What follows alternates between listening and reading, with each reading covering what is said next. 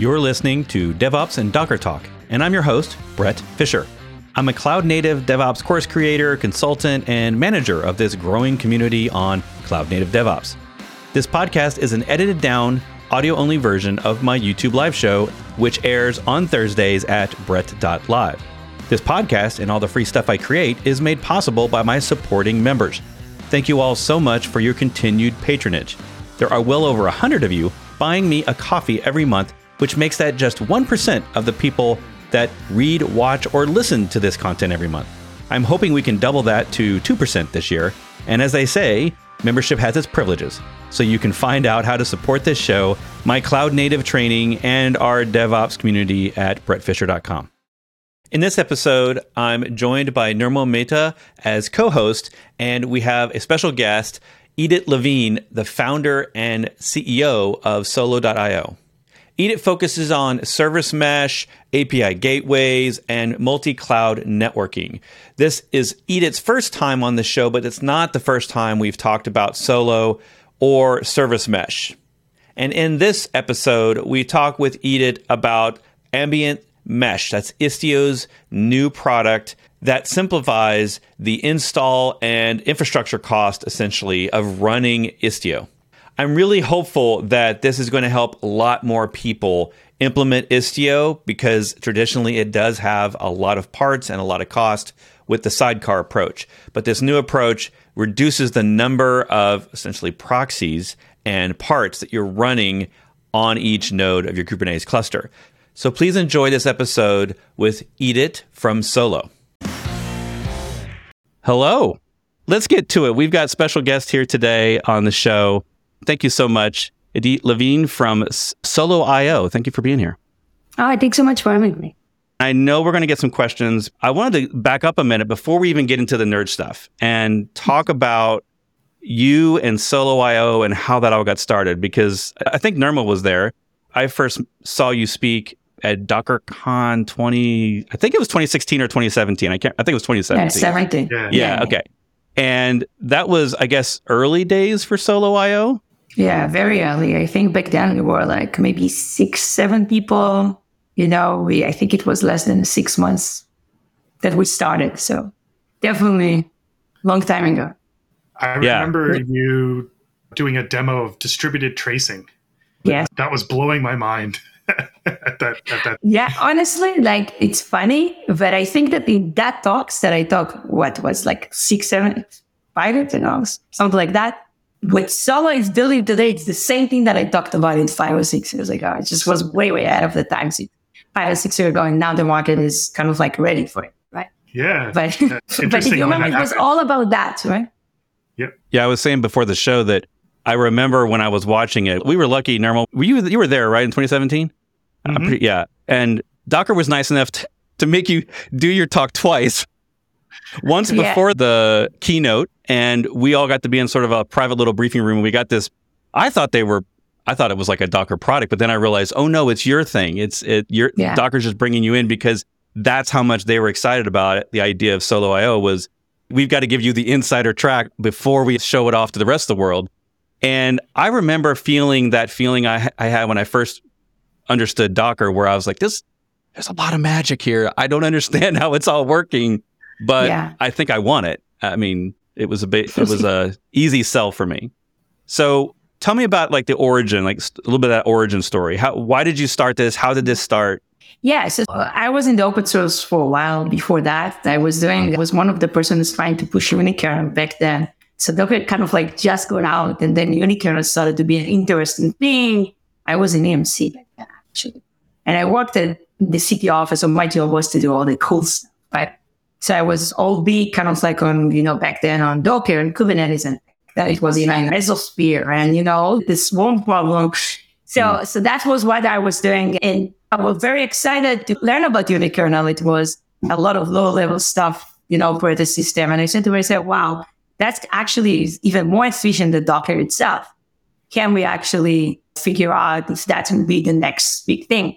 And I think that what I learned from this the most is that in order to make that kind of a huge shift in the market like Docker did, it's really need to be huge differentiator for what there is in the market. And I think that Docker was that huge differentiator versus Unikernel was a little bit better, but really minimized better. So it wasn't worth for us to retool all of it, all our infrastructure.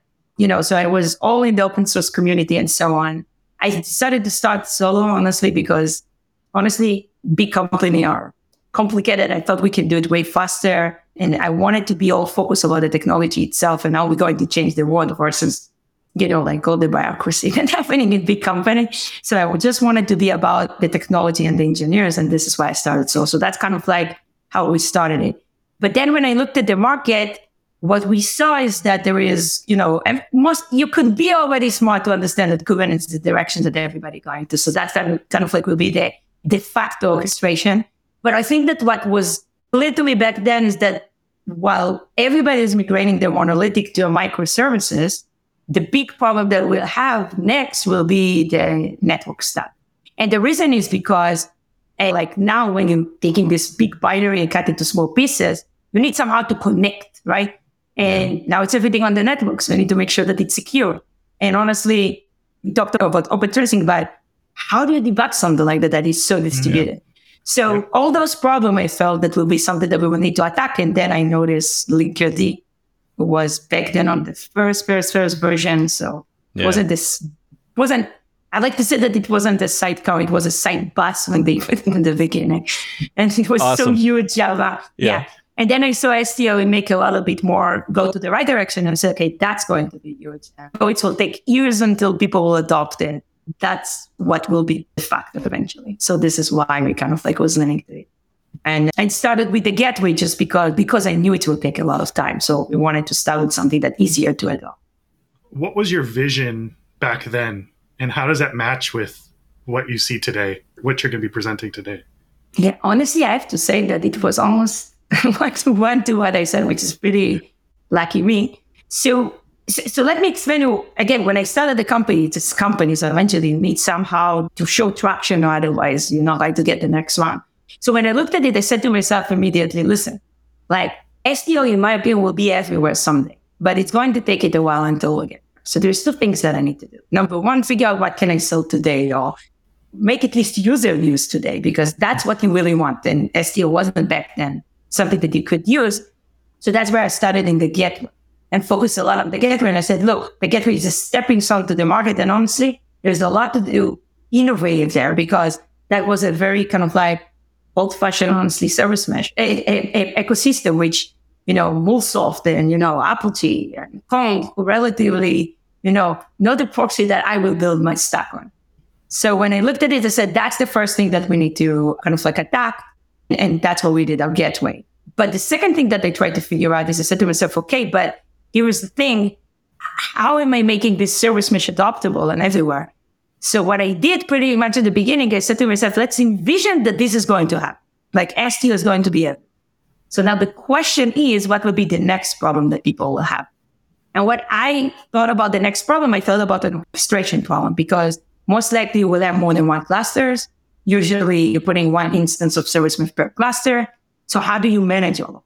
Are you physically going to go to each of them? Of course not. You need to build kind of like a CI/CD and, somehow to automate all the processes. And that's basically what we built in Solve next, which was the management plane, which is what we call Blue Mesh today. But basically the management plane to orchestrate all those service mesh and do, cross-cluster crazy stuff if you need to and so on. So then observability of all of them and so on. So that's kind of like the two stuff that I think we started pretty much at the beginning. And again, that's what we're selling today. We have tons of customers running it.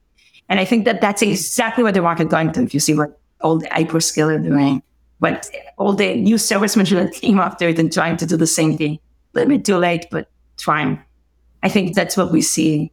So it's not that different than what we see. We did build it more like to the size and to the top because we learn a lot from our customers. So for instance, how do you consuming it, and developer portal is something that people ask for a lot. So we're using Backstage, right? And kind of like brought it to the stack. How do you do identity in workloads that are not Kubernetes? Oh, Spire. So let's bring that to the stack. So we're kind of like growing the stack by, bringing more and more stuff as we learn what the customer really wants. But it's not that different at the point. That's the problem. Try to attack them and say that, exactly what people is trying to fix today. So was lucky I did. Yeah. I love your mentioning of sort of we needed to figure out how to troubleshoot distributed systems, because I really do completely agree that it's a completely different troubleshooting mechanism. And I'm a little old. So when I got started in tech, it was pre-TCP/IP, right? It was pre-IP networks, and we got to implement IP. We had to read the entire book because we had to figure out how to make it work. DHCP was a luxury. We barely had DNS, right? Like, it was very raw back then. And so I had all the advantages of learning this stuff on the ground. But I find that a lot of people come in to programming, come into DevOps, and they really don't have a strong IP set of fundamentals, right? Yeah. Yeah.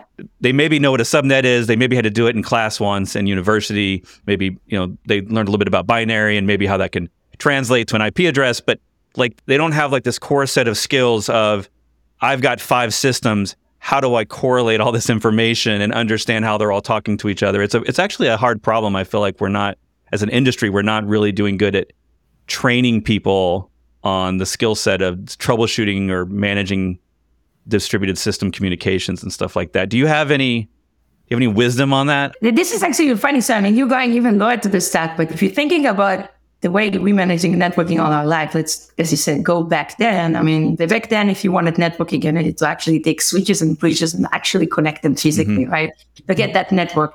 And all of this be done by the networking team. And then there were kind of like innovation, right? Virtualization. And they basically came with NSX and all this stuff that basically Nasira did an amazing job there. But basically, if you think about the way they designed it, it's not that different. Like, it's still talking about vSwitch and vBridge. Like, it's still, that's basically the core API. I think when we went to Kubernetes, you can start thinking more about weight, but people just want network. They don't care about bridges and networks. This is really low stuff for them. So then we did 2 things that I think is very smart. Number one, how we, basically make it damn simple for the networking to come. Don't worry about it. It's just going to happen. Just use the CNI to work, right? It's a commodity right now. And then the second thing that I think we did nicely is separate a little bit the security from the networking, in the point that not the implementation of it, but at least the API, the policy networking versus the actually connectivity, which I think is brilliant. So now think about it a little bit more. We do want to do stuff. Like, when you're talking about networking, you're always talking about 3 things, right? You're talking usually about connectivity, you're talking about security, and you're talking about observability. That's the 3 things that you really need to know. And that's true for everything. Like, if you look at Palo Alto, they're talking about, you're looking at Cisco, they're talking about, if you're looking at service mesh companies, they're talking about. That's what people are doing when they're talking about networking. So now the question is, when we, in the service mesh ecosystem went, we said, how can we do this even simpler or bring another version more to the application layers? And I think that's what we try to do with service mesh. So yeah, you're getting those overlay, but honestly, it's APs, right? And IPs is fine, but in the today market, I will prefer to talk about identity, right? Workload identity. I think it's way more strong. Otherwise it's limited. So to me, this is what service mesh is brought to the table. And it's everything that related to cryptographic identity, MTLN. So the way we are attacking it's a little bit different and way more on the application level versus talking about, as you said, low-level stuff. And I think that's basically the layers that is unique here, and talking a lot about, stuff that we can do in layer 7, for instance, right? Not only layer 4. This translation from what we were used to in the past, thinking about what networking was at a lower level, what's the new abstraction? What's the new layers that you think we should be thinking about in this service mesh current state and future state? So when you're thinking about in generally, like when you're thinking, I think that each of those problems that we described, right? Observability, security, troubleshooting, all these stuff, is need to think about what we're going to do and how it's going to be all during the cloud, the day stuff. Because as you think, we are plumbers, right? That's what we're doing. And there is a big stack. It's not one. So now usually when I started Solar, I was lucky to see the 7 layers kind of like diagram. There was sign model that we all know. And I like to say, here's what we do, right? In layer 4, there's 7, and so on. I think that now, in Solar internally, we like to talk about it as the stack, right? What is the stack specifically that we're talking about? We internally calling it cake, right? Because it's kind of like there is an increment for what we believe initially that stack. So the first one is C, right, for the cake. And we like to, it's basically a CNI, right? Now, you can also, we Solo specifically also using Cilium a lot, but in the nutshell, this is a CNI because CNI to me is a commodity. That's the way I'm looking at this. This is something that is there. There's people that supply this. Honestly, there's not a lot of interesting stuff happening there. I know eBPF is very exciting, but if you're thinking about how faster eBPF doing it versus something like IP table, we're talking about a 10 of a millisecond. I mean, honestly, no one care about, I don't think, very rarely you care about that latency. So I don't think that this is what it's measured, but, Cilium is personally part of the CNCF, I think. So if I have to choose, I probably would choose this. But the C is basically for CNI. Then the A is everything that's related to Ambient. And I don't know if you guys are familiar with Ambient, but Ambient is basically, it's a project. It's an initiative that started in the Istio community. It's actually started by Solo and by Google. 2 years ago, we started basically think about, can we simplify service mesh? And we individually basically came with the concept of Ambient in Solo and in Istio and in Google, And because we had very good relationship and partnership, at some point, me and Louis Ryan, who was the founder of Istio, is in Google, basically realized that we're doing the same thing internally. So what if we will basically partner? So Solo and Google partnered a year ago, we announced it a year and a half ago. And we basically start kind of like merging what we each have to this stack called Ambient. And we introduce it to the open source community.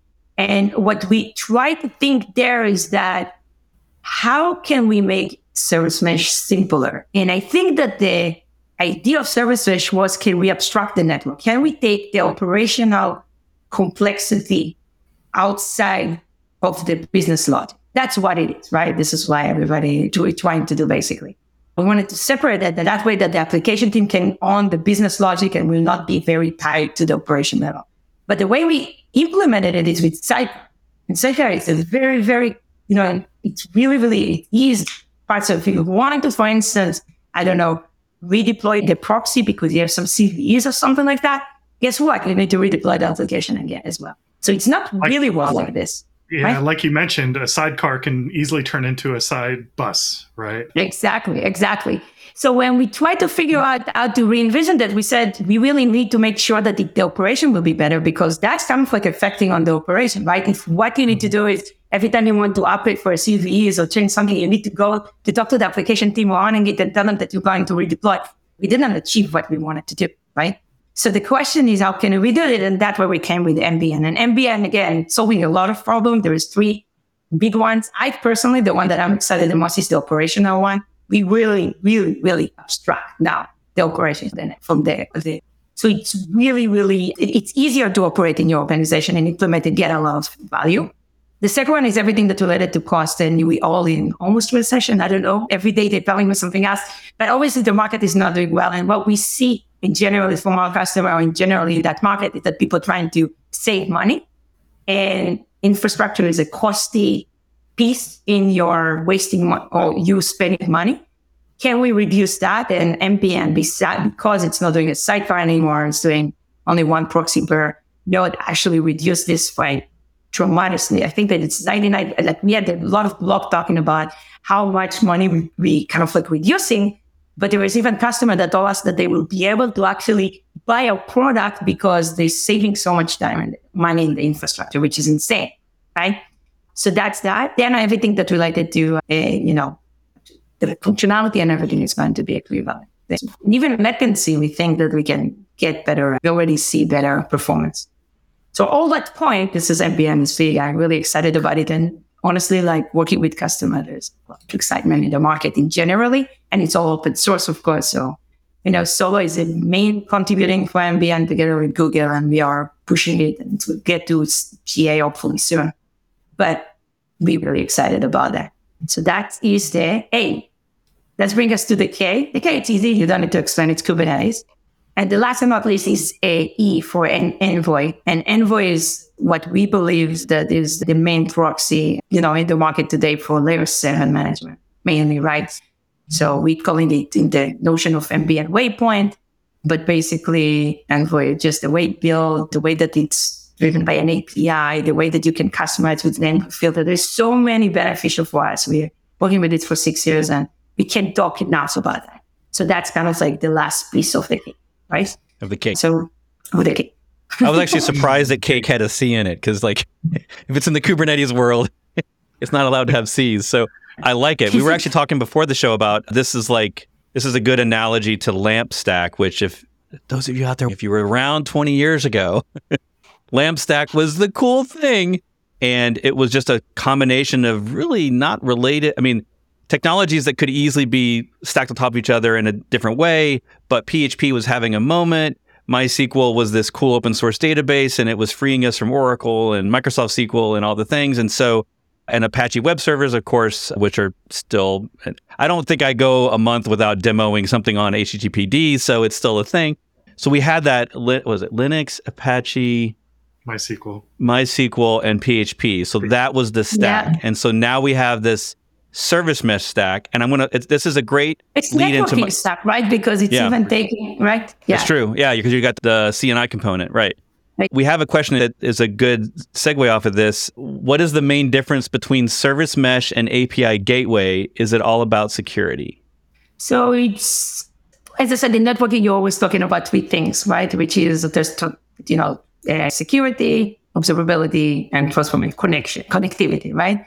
So that's both of them doing exactly the same. The only difference is that in the API gateway, usually you're using one that is entry to something like as word as the gateway. And usually you're doing more stuff that related to external rate limiting, a lot of stuff that is outside your organization. This is the feature that you will probably be more interesting.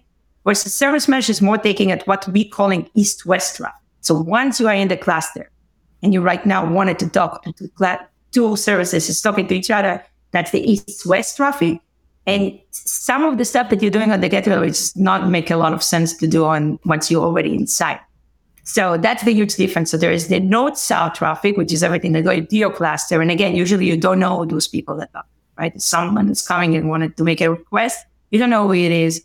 You need to be very careful about how I'm going to give him to go and what am I likely to do. Versus if it's already in your cluster, then now we're talking about identity, not of the users, but on workload, right? What is the identity of those services? Am I allowed to talk to each other? What are they can do and so on. So just different. Like, for instance, you're not going to do probably transformation, which is something that is very popular when you're doing on the gateway.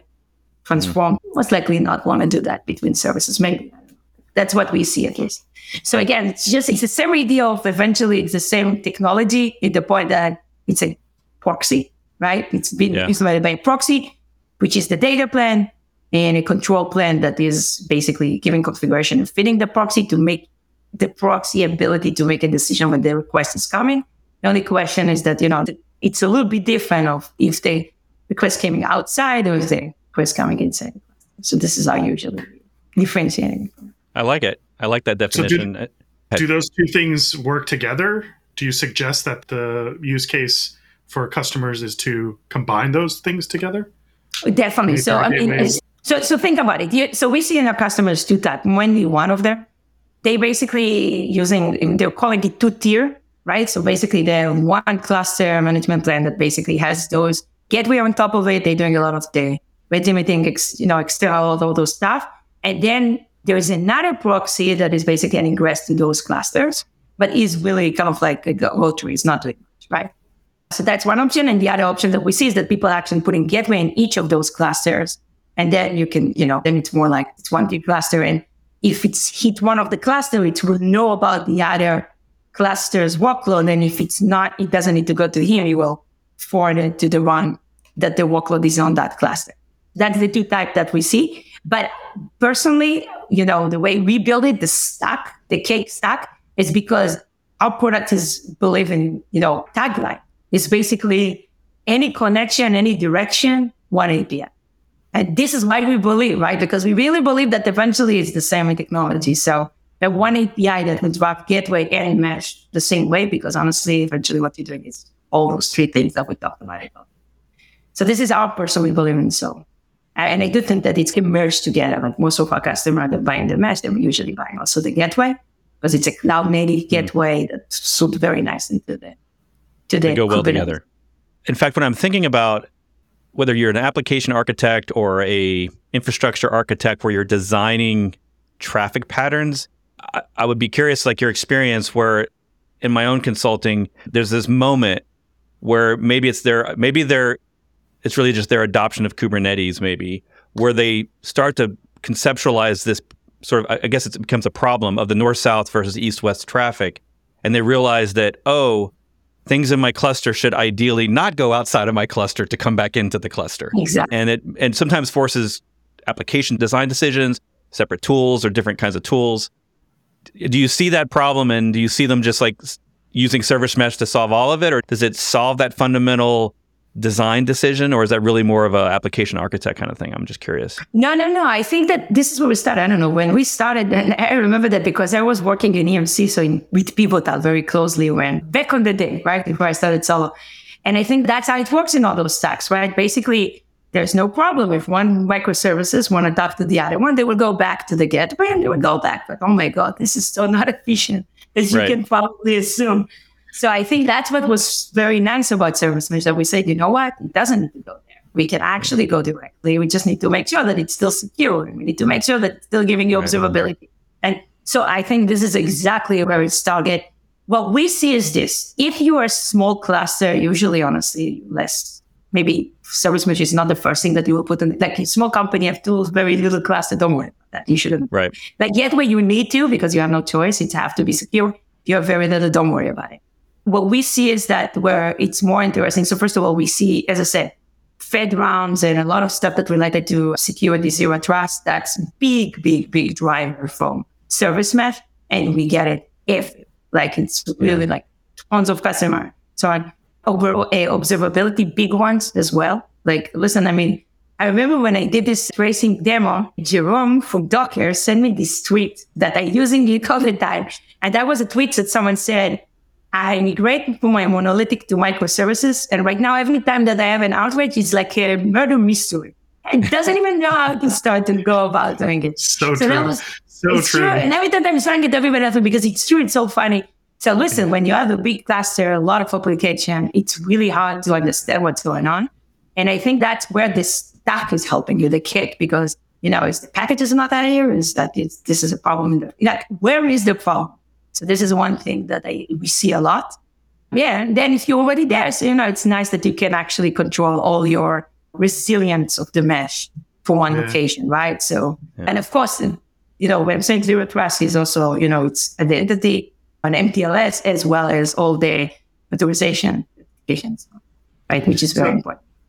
It sounds like with the ambient mesh, you can kind of get closer to the balance between reliability, resiliency, the security aspects, regardless of where the workload is servicing that request and authentication authorization is coming in, and also efficiency and cost and scale and performance, and getting closer to being able to balance all of those concerns that are pulling your architecture in different directions and help you navigate those compromises in the architecture. Is that kind of where the sweet spot is for the ambient mesh, for the cake? But also more than this, the way we change the shift of the cloudless motion, which is ambient, is giving us other stuff. Like, for instance, what we noticed is that a lot of our customers are interested in starting with zero trust, so they need MTLS.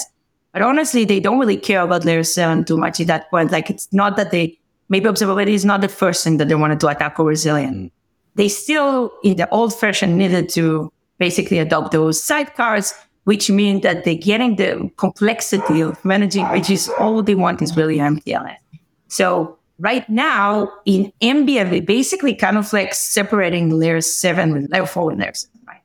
Which basically means that if all you're interested is in Ambient, basically everything that's related to encryption, MTLS, you can adopt it very easily, right? With what we're calling Z-Tunnel. That's basically giving you that. It's so damn simple. You don't need to change anything. Your application doesn't even know that you apply that on your cluster, which is fantastic. And then if you wanted to start adopting the layer 7, now you can adopt and bring Endpoint to the stack, right? And then you can basically do a lot of the stuff that you want for different stuff. Now, we personally have observability also in this title itself. So you're basically getting it all. But that's, I think, where is the magic is. Honestly, what I learned in my career right now, definitely in open source, but then bringing open source to the enterprise, which is only why we're doing it. We're doing all of this eventually because we want everybody to use our software.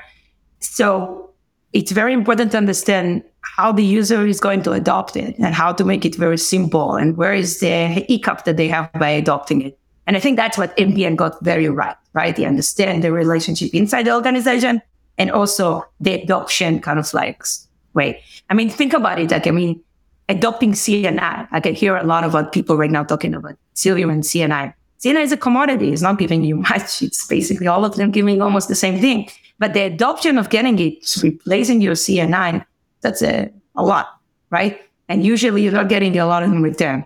Versus the beautiful of Ambient is just apply, no matter which CNI you're using, just apply it on the cluster that you're going. Your application doesn't even know. You don't need to redeploy your application. You're just getting the benefit without all the hassle. And I think that's the big win for that architecture, if it makes sense. That does make sense. Brett, I think there was another question. Yeah. Where do y'all see service mesh going in the next few years? I was told once that service mesh is now where Kubernetes was about 5 years ago, hype-wise.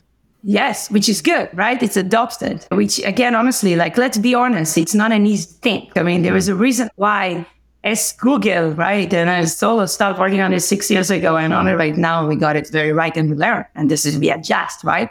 Because it's not a simple thing. I mean, you think about it, but I mean, a lot of the stuff that we're leveraging eBPF, we're leveraging, Rust as a proxy. We did so many stuff that we learned to make sure that it will be very easy to adopt. So I did believe, and this is what I said on the beginning, when I started Solo, I knew it will take 2 years until we get that maturity that actually, I'm telling you, like, you using it every day, you just don't know that. Like, I mean, as I said to you, our customers, personally, that the one I know, because that's a customer that we Solo have.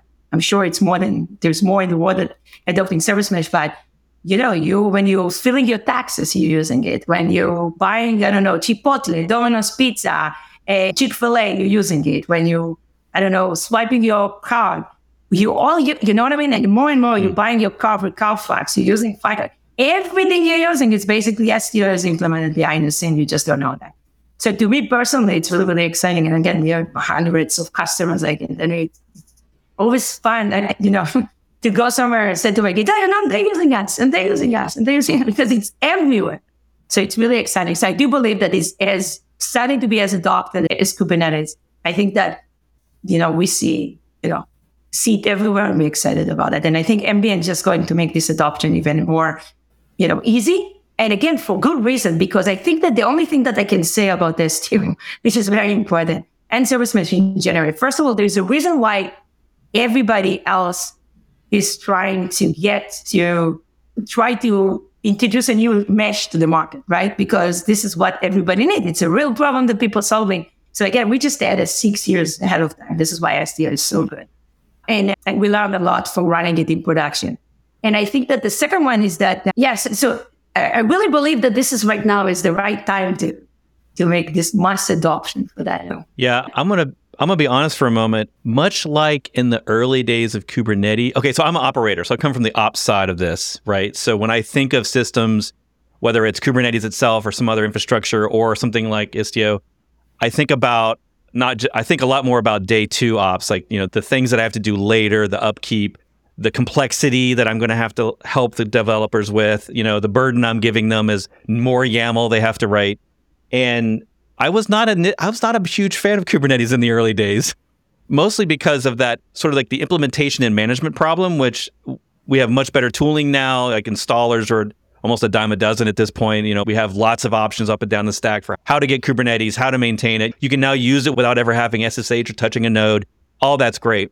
And with service mesh, my initial hangup was the joke around, turtles all the way down, proxies all the way down. And I saw that infrastructure cost and management as this huge weight that I would have to carry with me. So I would hesitate even suggesting it to customers, even when I knew that they could probably use, like maybe if they don't have the requirements for MTLS or whatever, and maybe it's just observability they might benefit from. I would sometimes hesitate because I was afraid that there would be a kickback, like they would yell at me for suggesting a complex burden type of additional stuff on top of them already implementing Kubernetes, which a lot of times was new to them. And I feel like this ambient mesh to me is like, it's the sign to me, I feel like that, okay, now's the time to invest. 100%. And we're getting a much, like I think you were saying before the show around like this massive cost reduction for your customers. You're seeing, there's always these stories we hear around Kubernetes around the cost of the infrastructure to run Kubernetes and the things on it. And so the app is like this little thing that runs on top, and there's all this other stuff underneath. 80% of your servers are for just running the infrastructure. Yeah, 20 backend services per app. Yeah, exactly. And we have hope. I guess I'm seeing the light. I'm starting to, you're convincing me. I see the light. And as I said, what's good about what we did is that, and this is what I started to say, we got the use case right. And this was from the beginning in Service Mesh. The reason there was so much hype even 6 years ago, even though it wasn't ready, it was because people did have that problem. Like observability is a real problem. MTLS is a real problem. We didn't change anything. The only thing that we changed is how we make the implementation better to make it easier to adopt. And I think that we got it. It was a lot of work with a lot of customers to get how to do this and where is the hurdles of why it's hard for them to adopt and all of this. And honestly, to me, Ambient is like the best of all the world. You're getting everything you need.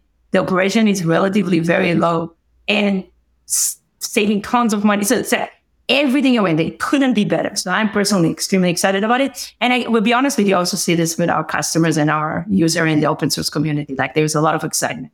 And you see this from the hyperscaler, right? The hyperscaler start. So Google they started Ambient with us. So of course they're on this, right? And Microsoft announced that they're going to do Ambient that they're basically offering Ambient as part of their Azure stack. And I know that, we're working a lot with AWS. We have Solar's partnership with AWS. I can tell you that they bring us to a lot of customers.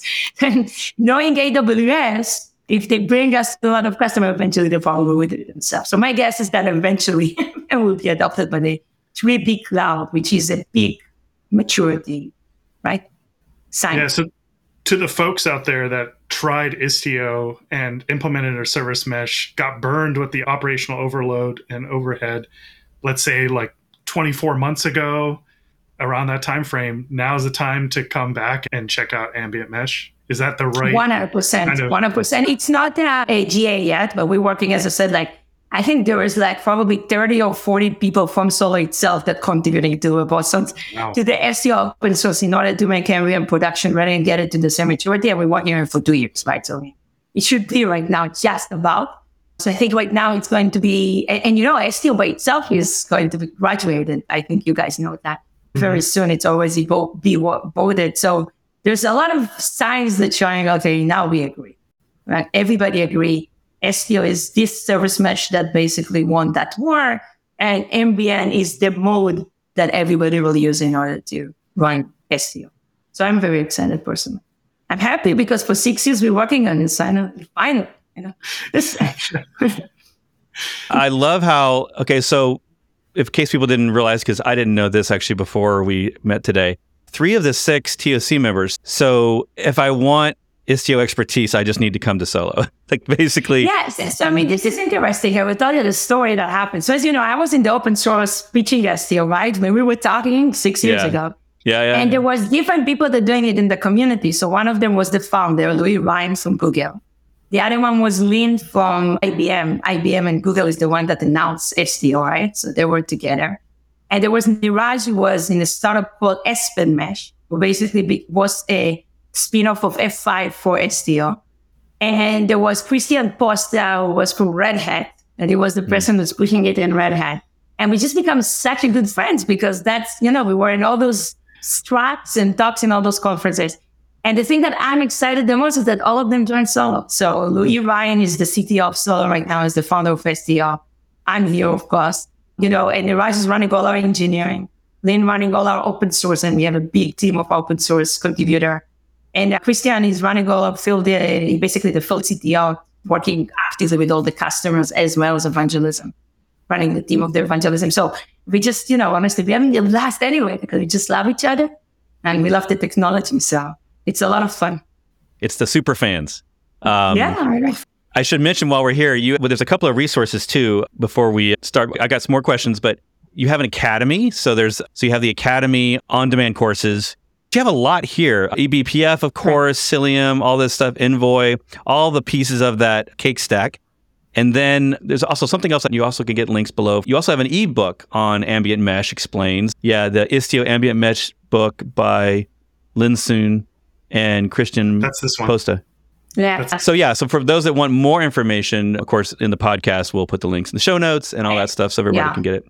Yeah. So we talked about service mesh and about adoption, and we believe in two things. First of all, as I said, the way we're working with our customers, we are with them, right? I mean, we were working with Slack. We make them successful. We have a lot of companies, so we saw a lot of pinpoint, and we help them doing this. But the other thing more important for this, we want to make sure that they know how to do this.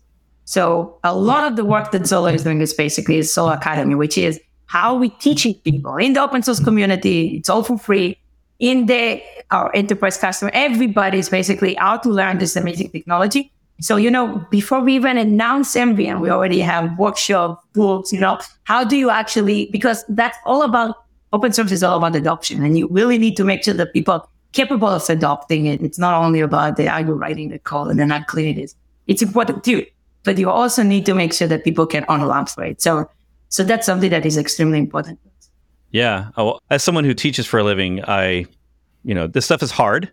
And even after we've learned it, it's hard to imagine being that new person, right? Once we've learned it, it's like that human phenomena of we don't know what it's like to be the noob anymore. And for years, people have asked me for a service mesh course, but I've been, again, because of that same sort of mindset I had around, it's too hard. It's moving too fast.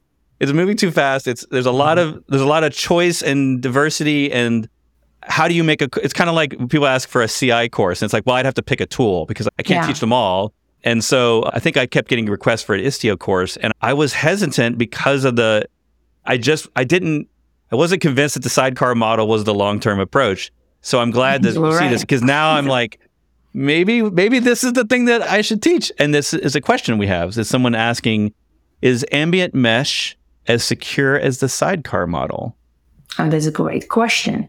So it is, first of all. I mean, a lot of the stuff that we're doing there in order to how to bring the traffic and redirecting that it is very secure. And you'll see new stuff that Solo is doing in order to make sure that it's really, really, really secure. So the answer is yes. But we do see that if you have a very, very, very, workload that you're extremely worried about it, you can run it side by side. What it means is that you can potentially say those workloads I want to have still a sidecar because I'm feeling very uncomfortable. But how important they are, and the rest will run with the Z tunnel. So you can do that too. But I mean, honestly, there is a lot of internal work that we're doing right now. We'll give it eventually away. Basically, make sure that it's as secure, 100% as the sidecar. So that's honestly, otherwise it's never going to adopt it, right? I mean, that was the base. First, we need to make sure that is secure as. Now we can talk about the other thing that we're trying to do. So that was very important to us. And don't forget, we did it together with Google. As part of this, we run it by the security team of the Google Cloud and what they think about. So this is it wasn't something that, we came out from when we actually made a lot of talk to other people and so on before we decided to introduce that. I was imagining, I think it was yesterday, I was thinking about questions about, I actually learned about ambient mesh because of you coming on the show. I missed the bus or the car or the train or whatever. Right. I missed that last year when it was announced. And one of my big questions was, I was trying to imagine how this came about, right? And obviously, it feels like a lot of the things that I assumed were true. There's a high infrastructure cost to service mesh. There's a high complexity cost of the initial sort of iterations. And I was wondering if the simple, us evolving to this, I'm going to call it one proxy per node approach, or however you want to say it, was a matter of just simply getting the isolation and the sort of the implementations into the proxies and the different tunneling technologies, because the sidecar model to me seemed almost like we're just taking existing tools that we have and we're making them work. Right? Yeah. And this proxy, we know that these two won't be able to talk to each other because they're literally separate containers for each one of our pods or whatever, and we don't have to worry about security isolation inside the same process and all the stuff that I guess you would have to worry about if you consolidate it like this. So is that what's been happening? Is sort of you initially visioned this I guess my question is, when you started, it sounds like you already had this vision for it's going to get easier, it's going to get simpler and smaller and less of a burden. And you saw that happening at the beginning? Yeah, so I don't know if you're familiar with Solar, but I can tell you that the thing that I care about the most, and this was something that was very highly in the DNA of Solar, is, I'm engineers, right? So I do care about code a lot. But eventually we need to make sure that people will use it. And honestly, This is something that I learned from being in UC and the Unikernel, because Unikernel wasn't adopted and it broke my heart, right? I was doing all this work. It was so cool and no one wanted to use that. So if something I learned from this is that, we're building not so fun. We're building it for people to actually get benefit. That's what we want when we want to influence the world. So to me, the driving for Ambient was mainly on the operational. I will argue that not on the cost. That's just a nice side effect, honestly, that right now we're leveraging from it as a vendor. But honestly, it wasn't about that. It was more about the fact that operationally, it was hard. As you said, the second day operation was hard to manage, right? You have a CV. What are you doing right now? You're doing this. It's just become how is your, put it on one class, not a big deal. How do you put it to run in your infrastructure? And that's the work that Solo was doing, right? How do we make it Ambient, Istio and generally, enterprise ready, that actually can be implemented and consumed. And I think that honestly, it's in every technology. Kubernetes was the same thing, right? When Kubernetes was introduced to the world by Google, actually the people that really make it enterprise ready were the Red Hats of the world, right? Because they had customers that run in production. Mm-hmm. So to me, this is what we were fighting. So to me, the Ambient was all about the operation in the beginning. As I said to you, security have to be, so that have to be checked. So that let's put it aside. Now, what is the benefit to me is the adopting layer 4 and don't have to adopt layer 7 if you don't need it, as well as the separation, the real abstraction, the real ambient, right? It's really ambient in your infrastructure right now. You don't really need to. So this is where the name comes from. So that's, to me, it's the most benefit, and this is where we drive it. I don't know. Yeah. I don't think, as I said, cost is nice and architecture is nice, but eventually, you're using it. Do you know how complex is your operating system? You're not, because you don't care. You're just running it. It's working. Do you care about eBPF? I mean, eBPF is very nice because it can make the high levels, user experience better, but do you really care? Do you really, really care about this bit and the byte and what they know? No, right, you don't. Right. You shouldn't, right? You're the user. So to me, this is where I think that Ambient is. I think that's an ideal state, like an operations team member coming from the ops side. Ideally, we don't want to care. It's that we're forced to care. Exactly. Which is fun, right? I mean, I'm an engineer. I like that, right? But I mean, honestly, like as much as we can make it easy to adopt, as much as it will become as simple as, and as I said, are we using eBPF parents? Yes. Do you need to know? But I don't know. Maybe. But why do you really? It's a very complex operating system stuff.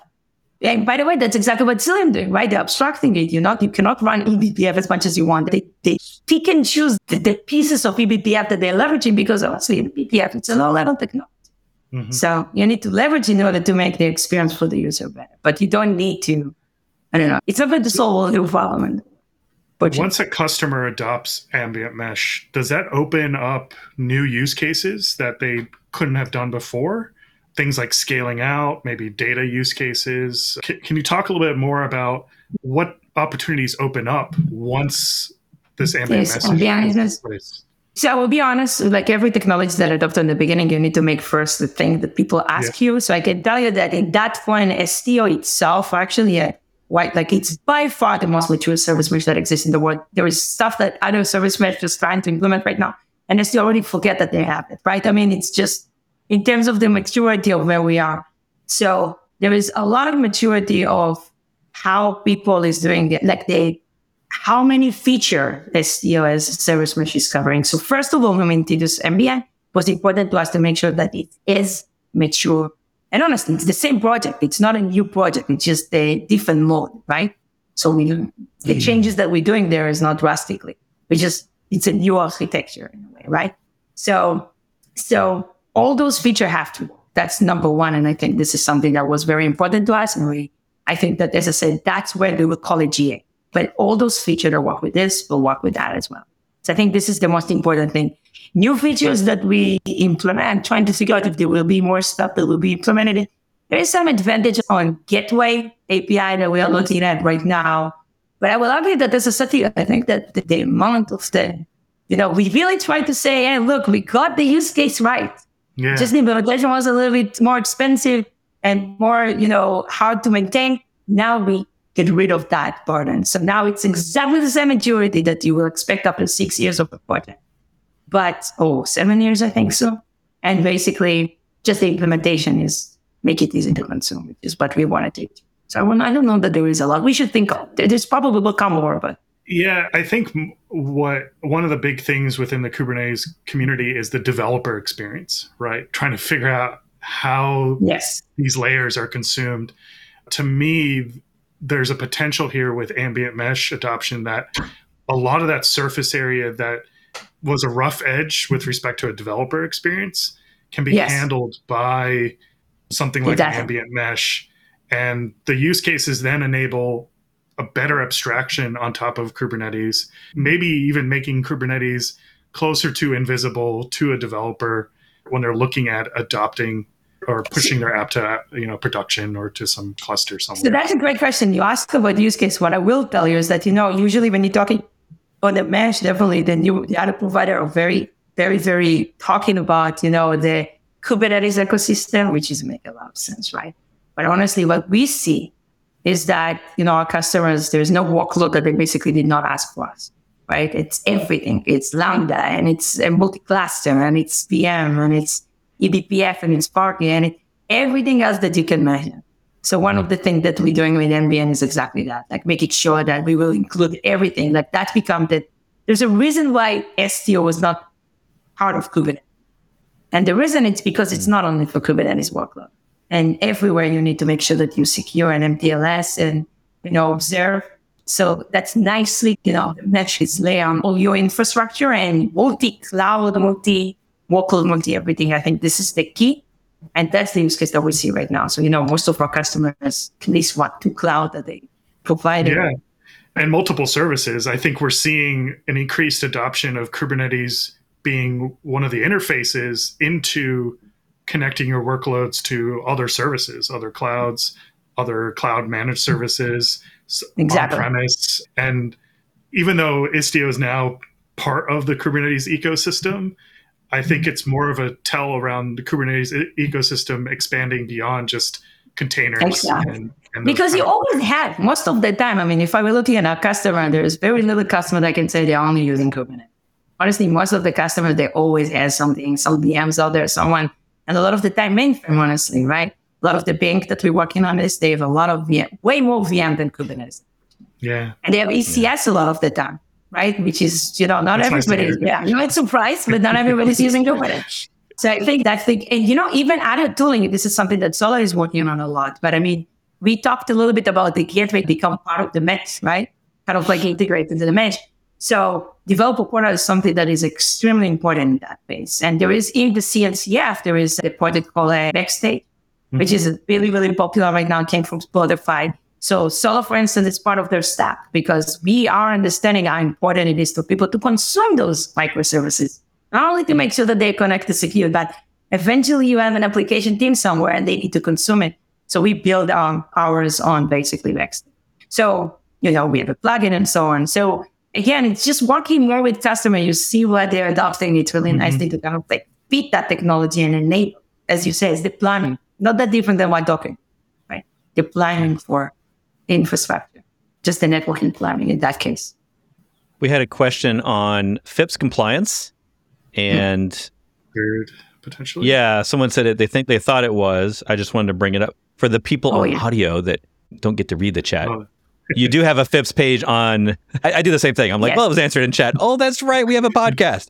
So you have a page. When you're deploying ambient mesh, is it the same binary of Istio? Yes, that you Istio. like. It's just like just a switch we're flipping. Essentially, it's not a separate project that we have to install. It's no. Like in service mesh, you have what we call a data plan and a control plan. Data plan is usually a proxy. It's can't do a lot of stuff, but it's pretty dumb. You need to tell him what to do. That's what the control plan is doing. So the control plan in Istio called STOD. That's the same thing. We didn't change that. It's all good. Now the data plan. So for the layer 7, we're still using Envoy, which is what we're calling the waypoint in the ambient world. For the layer 4 and encryption and all of this, we wrote in Rust something called zTunnel.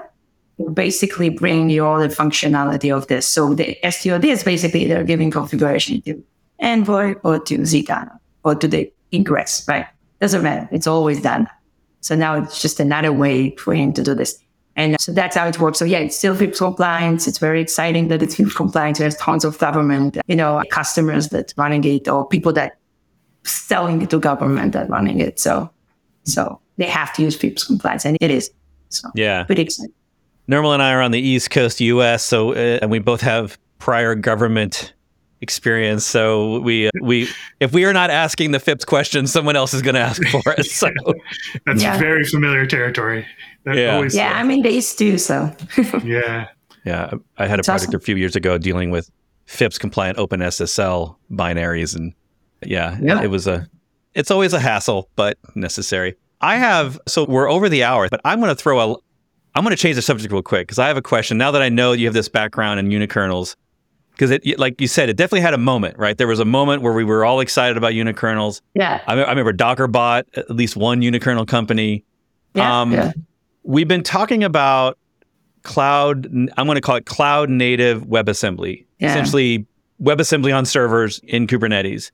And I don't know how much you've been following that, but do you feel like... I did. Okay, cool. We use WebAssembly in order to dynamically load customization to Envoy. So we know WebAssembly really, really well. So probably the question that you wanted to ask, would it be the next thing that everybody will use? Actually, no. I'm sorry. It's a little bit of a curveball, I think. Do you think... Okay, so being a fan of unikernels, at KubeCon, by the way, I keep running into unikernel fans. Like, they're out there. Like I know, they still send me after 8 years. Yeah. So with the coming of WASM and the WASI standard, and what I hope that we're eventually going to get to with Kubernetes, where it just works, it's everywhere, it's another runtime, it's on all the nodes, it's just transparent to the developer. Do you think that that's even less reason now that we're going to end up caring about unikernels? Is the future that we're not going to get back to unikernels? I don't think we will hear about unikernels mainly because there's no one who's working on it physically. So I don't actively. So I don't think that that's something that will happen. I will say that after there was the mini VM initiative, I think in Microsoft and some stuff that didn't catch. Now there is WASM. I think it's catching a bit more, but honestly, I also as I said to you, here's that question. In order to right now reinvent new market or reset market, it really needs to be really beneficial because every new technology that you introduce, the toolset is not mature enough. And what we did with Docker was so amazing because we said, oh my God, it's going to change our way we're doing it. So I get it, right? So this is why it's successful. What the market is ready for another shift, I don't think the WebAssembly benefit will be as strong as exactly like the unikernel wasn't and mini VM wasn't. I think that there is some use cases. When I was working on the unikernel, I was talking about serverless as an interesting use case because you want to spin it way faster and with container it's a little bit slower. And security wise, because they, think about all these hardware, I don't know, speak of today, they're still running Linux container, Linux. Right. A little bit overkill, and the surface of attack is bigger. So if you really want something very secure, maybe unikernel / WASM, all this stuff is probably a better solution for that. I will argue that it's very a niche kind of use case. So I don't know, and whether you're getting a little bit microseconds faster, I just don't know that it's worth the work in order to make it easy to operate. I will be honest. Yeah. So I personally not a big I'm not, even though I'm excited about WASM itself. And as I said, we leverage it for Envoy. I don't know if you can run the native code, write a native code, it will be faster. Yeah. So Brett and Adi, I think we can see the impact of those unikernel features in the subsequent advances in the container runtime, the design of WASM. It's the imprint of what unikernels excelled at is in these other technologies. Right. Yeah, it affected things, but it didn't necessarily become the thing. Right. Yeah. I have a similar opinion, so I'm glad to hear you say stuff to confirm my own biases because I'm a fan of the idea of things like unikernels and WebAssembly. But like you, I also know we're still talking about, there's still people implementing Docker, right? We're about to celebrate this is the 10th year, I think. Yeah, the 10th year of Docker. And we still have a significant portion of the industry still trying to figure out how to use containers in a lot of places, still a lot of Kubernetes adoption going on. And then there's all these new things. And it's like, sometimes I wonder, are these technologies too early? Like we're we're 5 years too early or something. Yeah. And also, are they needed? Like, I mean, let me give you an example, okay? eBPF, a lot of people are talking about, I'm a big fan, by the way. So I want to be very clear. Let's put it aside. I think it's very useful. We're using it every day. I can tell you right. that much. Right? Noted. Right. But a lot of the marketing tools is going and talking about the fact that it's fast, which it is. The question is for how much and who our customers care. So as I said, we're talking right now, some of the time it's like 10 of a millisecond. Is that really why you want to change all your stack to something, more complicated? Yeah. No, you're not, because it's not meaningful. You don't even know that's that. So to me, this is one thing that is very, very important. And I think you said that. I mean, maturity, it's important. And to me, what driving adoption is user experience. So it's fine that the marketing is going and saying, it's faster, it's faster. I'm telling you, what I see for my customers is that they have a quota of latency. That's how much they're willing to be. If it's above that, they're not okay. But if it's in between that, you know what? Then they want features.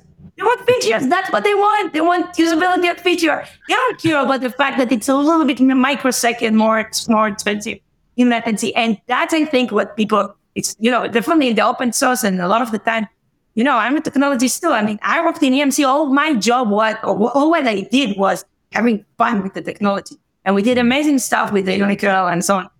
But honestly, I didn't think about adoption. It wasn't my job in EMC. And I think that technology that's not being adopted will die because eventually people will stop working on this. So that's to me is that if there's something I learned, so it's like, focus on the right thing and focus on user experience, way more important than the micro millisecond of the, to give you a little bit more technology, but you need to reinvent all those tooling.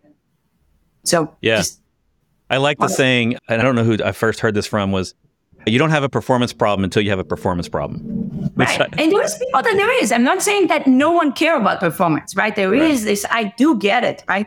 I'm just saying that most of the organization, it's more of that, maybe the telco of the world, maybe the hyperscaler of the world, most of the rest is probably does not have those latency. Again, there is a budget. You can't go crazy. But, inside that budget of the latency, you should be more than one. Well, I'm going to leave it at that. I thank you so much for being here. Thanks so much for having me. Thanks so much for listening, and I'll see you in the next episode.